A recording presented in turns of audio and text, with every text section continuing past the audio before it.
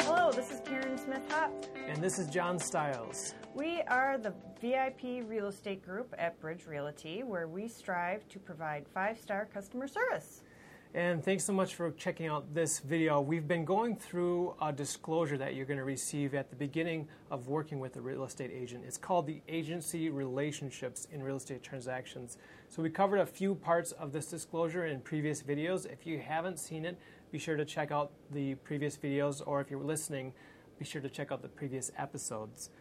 But today we're going to just finish this off by explaining the different fiduciary duties that a real estate agent owes their client. So Karen, would you go ahead and explain the first fiduciary duty? I would be happy to. So the first fiduciary duty is loyalty, meaning that the salesperson is going to be loyal to their client. Yep. And then the second one that we have is obedience. So a salesperson is going to obey their client as long as it is a lawful instruction. So, for example, if the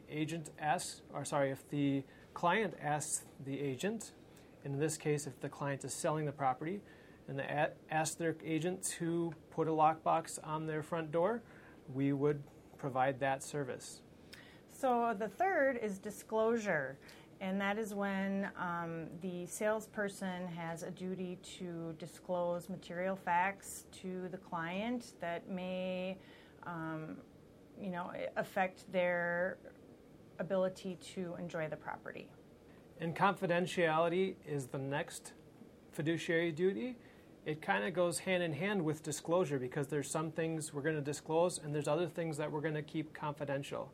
So if we are working for a seller again, we're going to keep their ultimate price confidential. So if they've listed it at X amount of dollars, but they've told us they would really sell it at Y, we're not going to just tell everybody it's actually Y. We're going to keep that confidential. And the next is reasonable care. So that just means the salesperson will use reasonable care in performing duties as the agent. And the last fiduciary duty is accounting.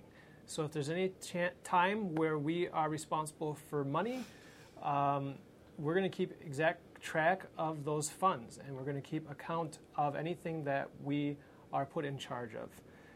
And so, yeah, that is just kind of a summary of our fiduciary duties. Obviously, there's a little bit more involved to that, but we just wanted to provide you a brief overview today. And Karen, if somebody would like more information about our real estate services, what's the best way for them to get a hold of us? Yeah, so if you would like to learn more about our real estate services, please check out our website. It is MNVIPRealestateGroup.com. So MNVIPRealestateGroup.com.